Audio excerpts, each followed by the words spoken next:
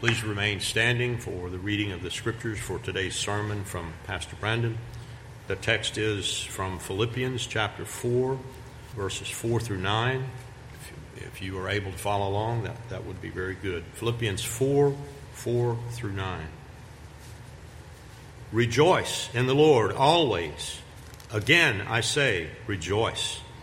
Let your gentleness be known to all men. The Lord is at hand. Be anxious for nothing, but in everything by prayer and supplication with thanksgiving let your requests be made known to God. And the peace of God, which surpasses all understanding, will guard your hearts and minds through Christ Jesus. Finally, brethren, whatever things are true, whatever things are noble, whatever things are just, whatever things are pure, whatever things are lovely, whatever things are of good report, if there is any virtue, and if there is anything praiseworthy, meditate on these things. The things which you have learned and received and heard and saw in me, these do, and the God of peace will be with you. You may be seated. Henry David Thoreau once penned these famous words, "Most men lead lives of quiet desperation." But without commenting on the original intention of his statement, I would like to posit this to us this morning, that what should be true of the Christian is that we lead lives of deep contentment. Deep contentment.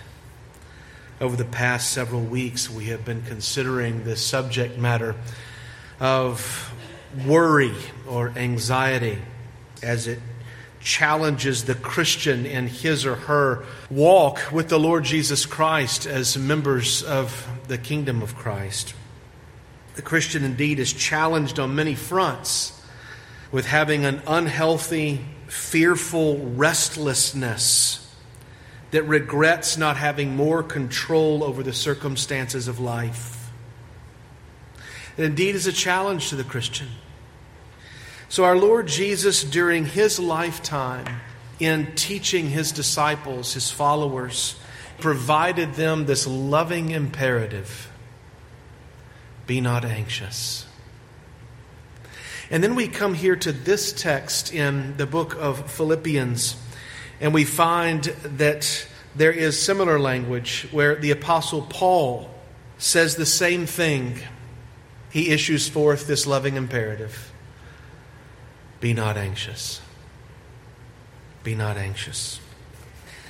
This anxiety of which Jesus speaks, this anxiety of which Paul speaks, has as its opposite a deep, settled contentment.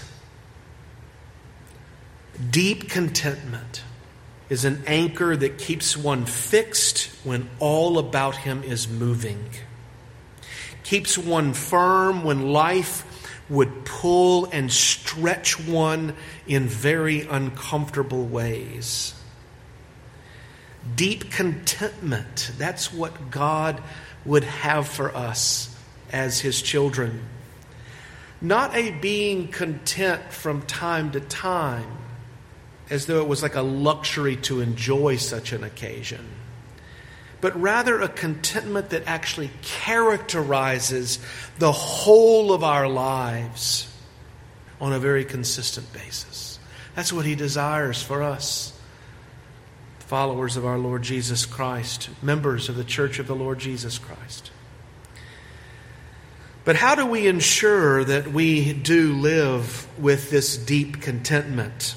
What does the Apostle Paul teach us about how we ought to obey this loving imperative? Be not anxious. Well, the answer might come as a surprise to us. Could it be that we're substituting or not substituting the path that the Apostle Paul would have us walk as a substitute to the path of anxiety? Could it be that there's another path altogether that he is prescribing for us in this text as an alternative to the path of anxiety? Well, he does provide that for us. He prescribes for us in this text, calls us to obedience to two clear commands that takes us down this path of contentment. Usually when we're given a command, we oftentimes will immediately think of it in a negative way. Generally because we might associate a command to us with something that's going to rub against our will, against our own heart's desire or choice. But for instance, if an employer says to an employee, "Go retrieve that product manual from my desk," that's an altogether different command than the employer saying to the employee, "Go retrieve that bonus check in your name that is on my desk." Wow. That's the kind of command you welcome. That's the kind of command that you hear and you readily obey, isn't it? And this is the way that we ought to receive the commands of God, all of his commands. For indeed, he tells us that none of them are burdensome. None of them are burdensome. It comes from our loving Father. But some of God's commands are especially delightful. Some of his commands are what you could say are glorious commands that provide even a ring in the ear that is just most pleasurable. And in our struggle with anxiety, our struggle with worry, that Jesus and the Apostle Paul are wanting to dispel from our lives, knowing that God calls us to not be anxious and to not worry, he provides us this other path, calling us to obedience to two glorious commands. And that's going to be our subject matter this morning, brothers and sisters.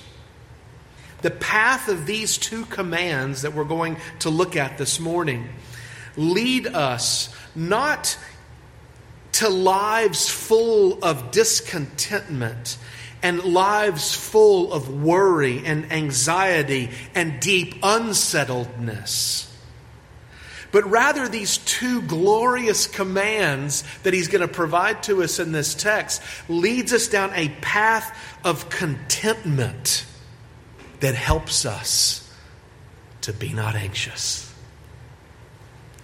Well, these two glorious commands that we're going to consider is rejoice, and the other is request. That's the path that Paul's going to bring us down that leads to this deep contentment. Rejoice and request. Well, let's begin with rejoice. Paul actually doesn't provide us this command once. He provides us this command twice. Because he says here in verse 4 of Philippians chapter 4, he says, "Rejoice in the Lord always. Again I say it, rejoice."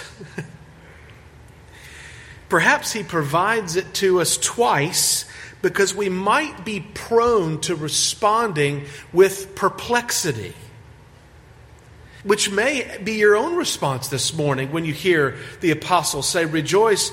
And unless you didn't hear it the first time, I need to impress this upon you again. Indeed, I say, rejoice. You might say, what? Rejoice always, Paul? How is that even possible living in this present age that is full of troubles, full of suffering, full of disappointment, rife with difficulty? How can you say rejoice always, Paul? Maybe that's why he says it to us twice. This might remind us of another passage of Scripture. Again, the Apostle Paul, when he wrote to the church at Thessalonica. And at the end of that letter, he writes, "Rejoice always, pray without ceasing, give thanks in all circumstances, for this is the will of God in Christ for you." You see, the accent in that passage is not on life circumstances. The Apostle Paul does not say for us to give thanks because of all circumstances, nor does he call us to rejoice because of our circumstances, but rather in 1 Thessalonians, he says you are to rejoice and give thanks in the midst of your circumstances. You can actually rejoice not because of them, but you as a Christian may be able to rejoice even in the midst of even difficult circumstances. And why is that?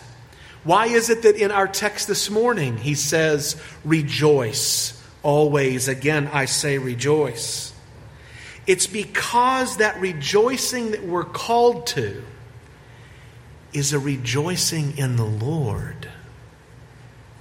That's why he can say that. He says, rejoice in the Lord always. And again, I say rejoice. Our circumstances are not to determine our inner joy that comes from a deep contentment that is found in the Lord. I do not find contentment in the circumstances, but I actually can rejoice amid those circumstances because the anchor of my rejoicing is in the Lord. In the Lord we have every reason to rejoice. And not only rejoice, but rejoice always. And it's for this reason that Paul does not say to us to be prepared to rejoice some of the time. No, because this rejoicing to which he calls us is a rejoicing not about our circumstances nor because of them, but rejoice in the Lord. That's the reason why he can say always and not just some of the time. Though the fires of the furnace are turned up sevenfold of what is usual, and it was for Shadrach, Meshach, and Abednego,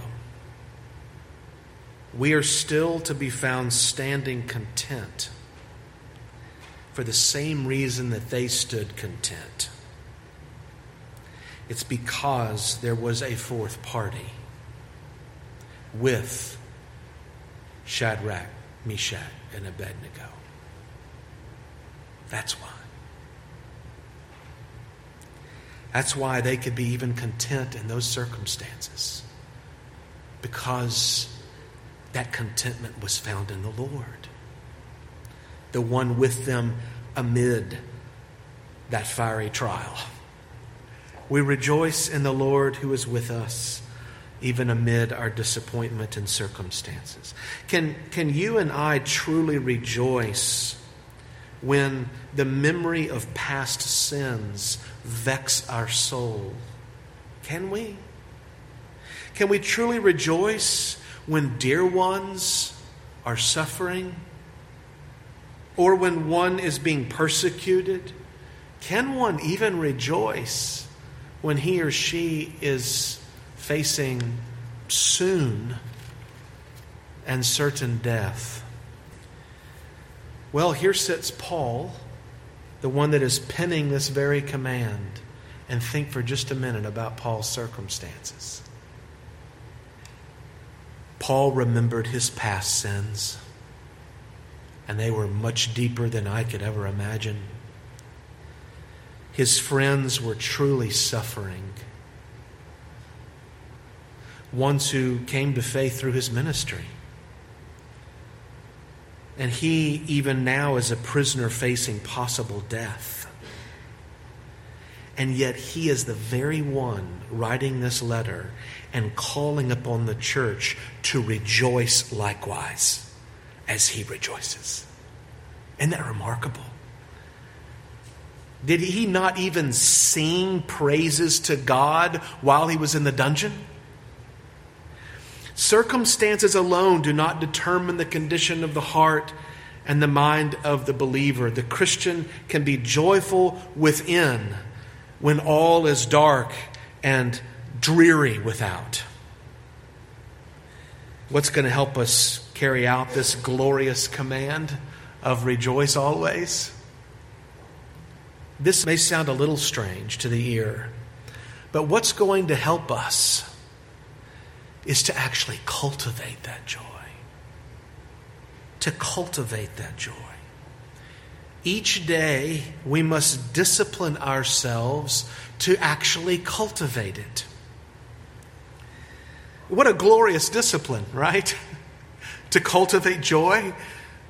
Jeremiah Burroughs writes it this way: to be well skilled in the mystery of Christian contentment is the duty, glory, and excellency of a Christian. We must consciously and deliberately meditate our hearts on all of the reasons of having unspeakable joy. We actually have to set our minds upon it, have our hearts immersed in it. And perhaps it's no wonder that Paul goes on in verse 8 to do what? What does he write to us? He says, whatever. Finally, brethren, whatever things are true, whatever things are noble, whatever things are just, whatever things are pure, whatever things are lovely, whatever things are of good report, if there is any virtue and if there's anything praiseworthy, watch it, meditate on these things. Cultivate your joy, as it were, by actually consciously and deliberately setting your mind upon that which you ought to be setting your mind upon. Immerse your heart in these things so as to cultivate deliberately this very joy. How much is worthy of praise in the life of a Christian? How much is worthy of rejoicing? Could it not be in part that God included you as the apple of His eye even before you were born? Even before He said, "Let there be light," in Genesis chapter 1. That's how long ago He set His love upon you. That's worth rejoicing in and setting one's mind upon. What about that you have a Savior who has made it His joy to endure the cross? He made it His joy, the joy set before Him, to endure the shame of the cross, all for your good, so that you might actually have true, genuine rejoicing over the grace of God extended to you through Jesus Christ, the one who bore all of your sin and all of your transgressions, so that you may call God Father and rejoice in the God of your salvation. Isn't that remarkable? What about that the Creator of all things has called you into existence, not just once, but twice? The day that you were born into this world, and the day that the Spirit of God took hold of you and gave you life eternal, so that you went from a state of deadness spiritually to a state of life spiritually, giving you a different appetite, a different goal, a different telos in life. All because God had chosen to come and to convict you of your sin, to show you the depth of your need, and to show you the glory, the majesty, the worthiness of Christ Jesus, who has taken away all of your sins, such that by faith in Christ Jesus you may have eternal life. And He continues to provide for us, such that we lack nothing.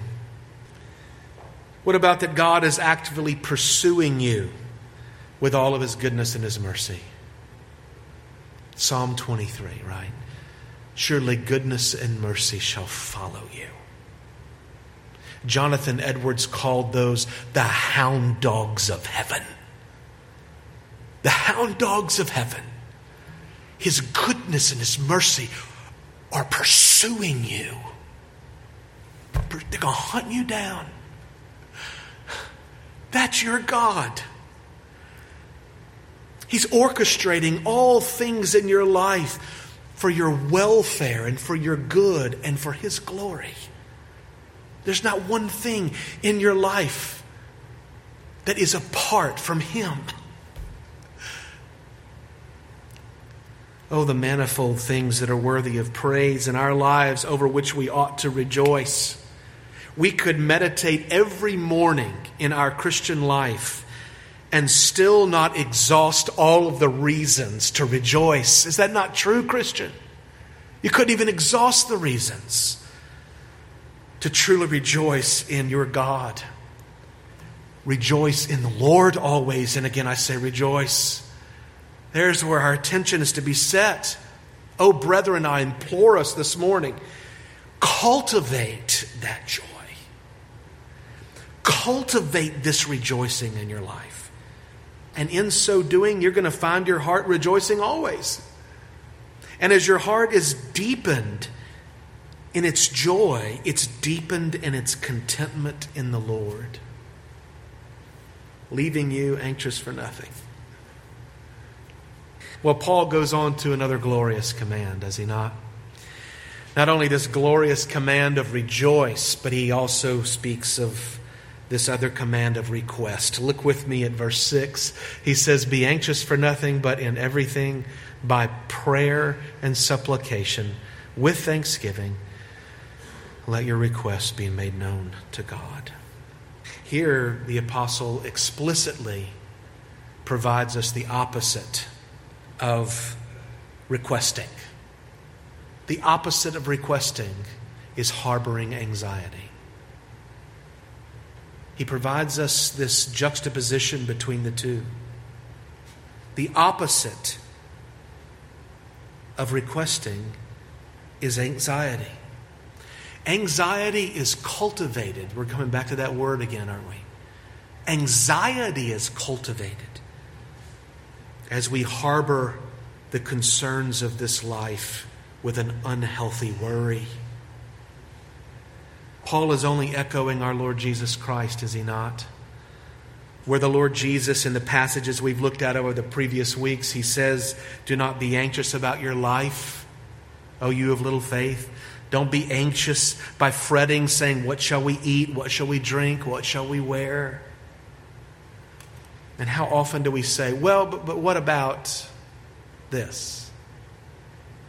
Like the disciples who were talking with Jesus, and Jesus asked them, all we got is this 5 loaves and 2 fish, and there's nearly 10,000 people in front of us here.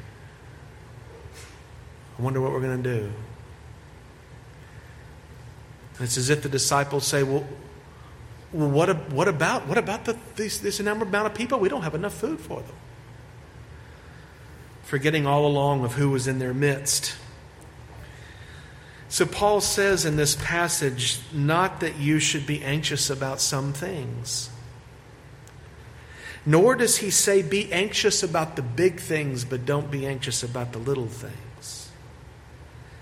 It is very important that we absorb into our hearts this morning Paul's words, be anxious for nothing. Yeah, that includes that big thing. That includes that small thing. It's not just some things that he calls us not to be anxious about. Kind of as mind-blowing, isn't it? Be anxious for absolutely nothing. Well, how am I to be anxious for nothing? Bring everything. How do I be anxious for nothing? Bring everything. He uses deliberately a play on words here.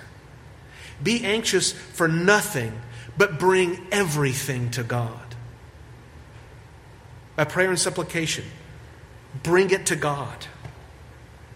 But I need to shoulder this. He doesn't want you to shoulder that. But I need to carry this portion of this one. No, he doesn't even want you to carry that portion.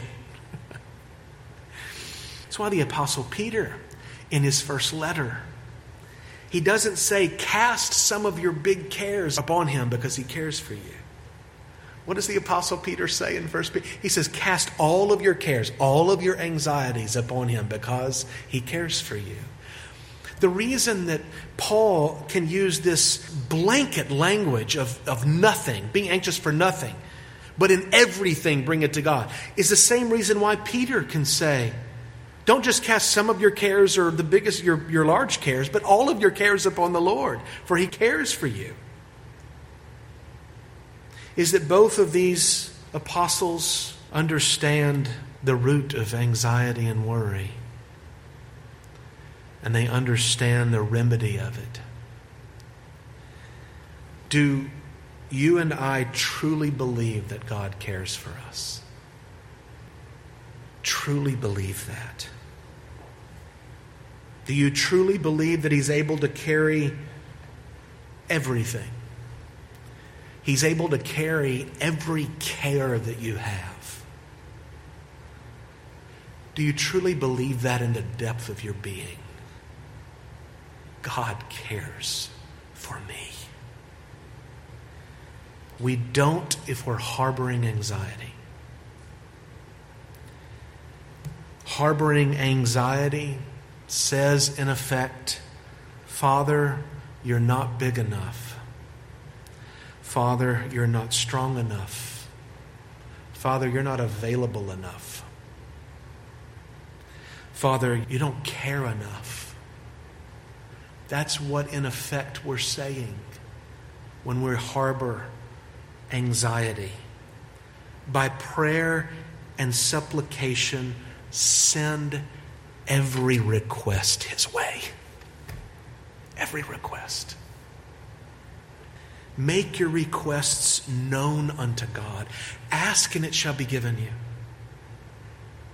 That is how you live life, brethren. That's how you live life. You rejoice in the Lord and you bring every anxiety to the Lord. I rejoice in the Lord my God, the God of my salvation, and I bring every request to the Lord my God who cares for me. That's how you live life. It's both. What glorious imperatives. What glorious commands. Rejoice in the Lord. Bring all of your requests to the Lord your God. And just as rejoicing is that which is cultivated, guess what? Also requesting is cultivated as well. Our prayer life is to be cultivated. Anxiety breeds discontentment. But you know what prayer and cultivation coupled with thanksgiving breeds? It breeds deep contentment. God's designed prayer that way. Have you ever thought about that? God designed prayer. And He designed prayer in part as a remedy to this problem in our life. Perhaps my heart worries in a way that's not healthy as a Christian. Maybe because I'm not actually bringing all of my requests to my God, whom I am convinced cares for me. It is God that desires this deep, settled contentment in our hearts. A contentment that remains still even amidst the greatest perfect storm. Even amidst the darkest valley, for the Christian, he or she can say, "It is well with my soul." It truly is well. Oh yes, all about me is dark, and I am in a very deep valley where it is dark, and I have every reason to not be content, but thanks be to God, I find my contentment in Him, and I rejoice in Him, and I can bring all of my requests unto Him, knowing that He cares for me. Is it contentment that you need? I know this sounds so elementary. Ask Him. Is it freedom from a burden? Ask Him. Is it the assurance of forgiveness of your sins? Ask Him. Is it clothing that you need? Ask Him.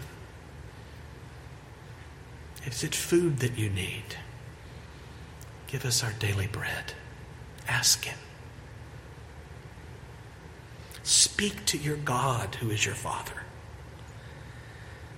You don't even have to be formulaic here. Address Him as a child, go to your Father, your perfect Father, your good Father, your caring Father, your able Father, your available Father.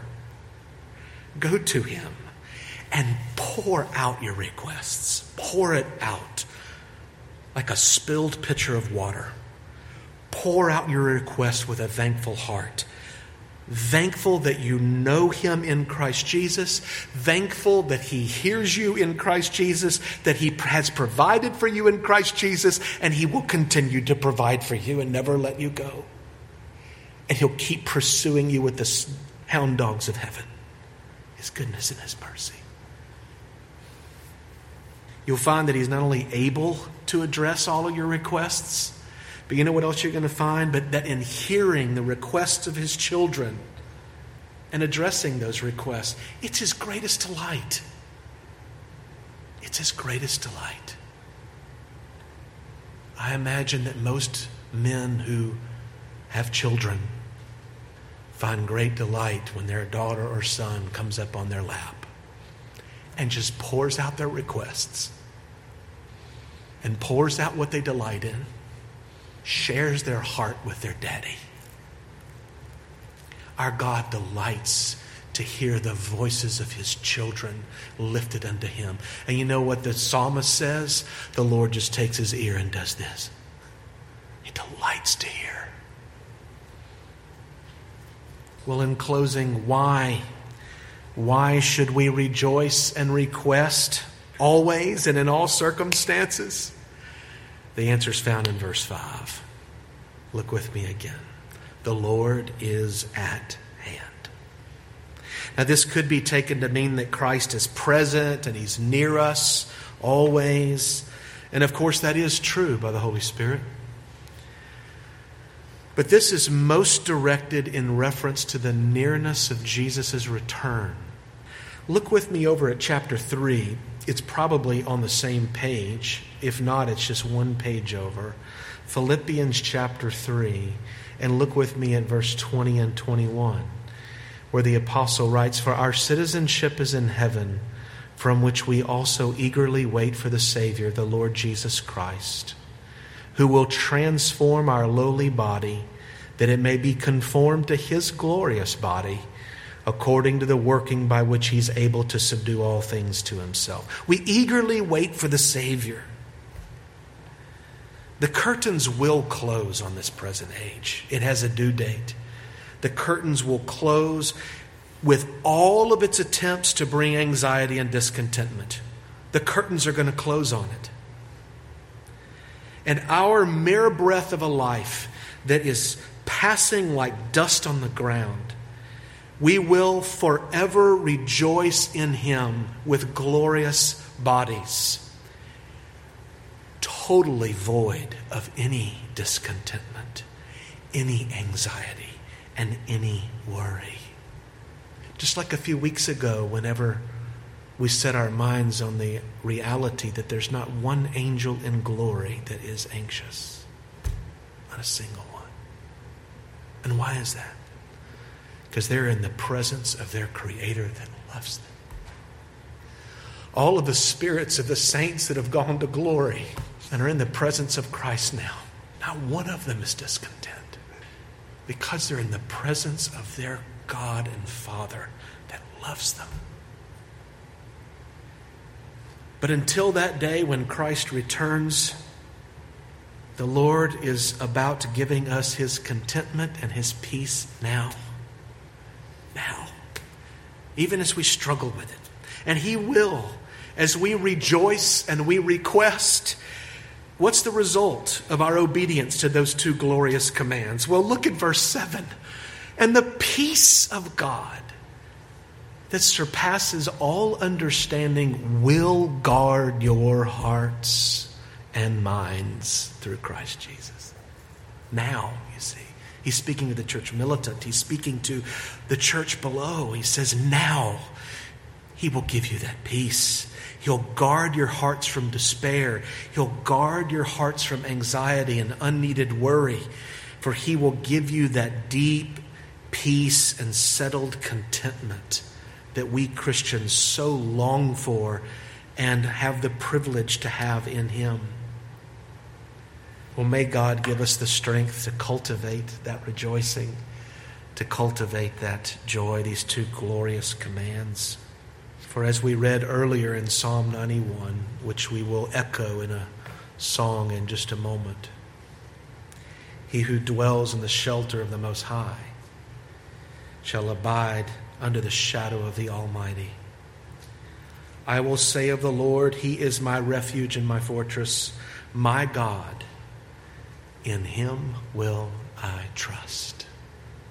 Brothers and sisters, as we rejoice in Him, as we bring our requests to Him, we are trusting in Him, who is our refuge. Let's pray. Our Father in heaven, we are a needy people, and we know that we will be a needy people until Christ returns or you call us home. Father, you are well aware of our struggle with unsettledness in our soul, worrying over things in this life. And Father, we know that you have called us to not be anxious. And oh, how we're grateful to you that you provide for us in your word that on which our minds ought to be set, that in which we ought to engage and cultivate in our lives, so as to help us not be anxious and worry. Father, we pray you would help us with these two glorious commands. Help us, Father, to ever be rejoicing in you, who is our rock and our strength. And cause us, Father, to ever be requesting and bringing our supplications to you, not bearing the burden of anything that you would not have us carry. Oh, Father, cause our hearts to be stirred even this day in the knowledge that you care for us. For, Father, we pray all of these things in the name of Him who loved us and gave Himself for us to give us this eternal peace, our Lord Jesus. Amen. We'll receive now the blessing from the throne of God to the people of God. Grace and peace be multiplied to you in the knowledge of God our Father and Jesus Christ our Lord, now and forevermore. Amen.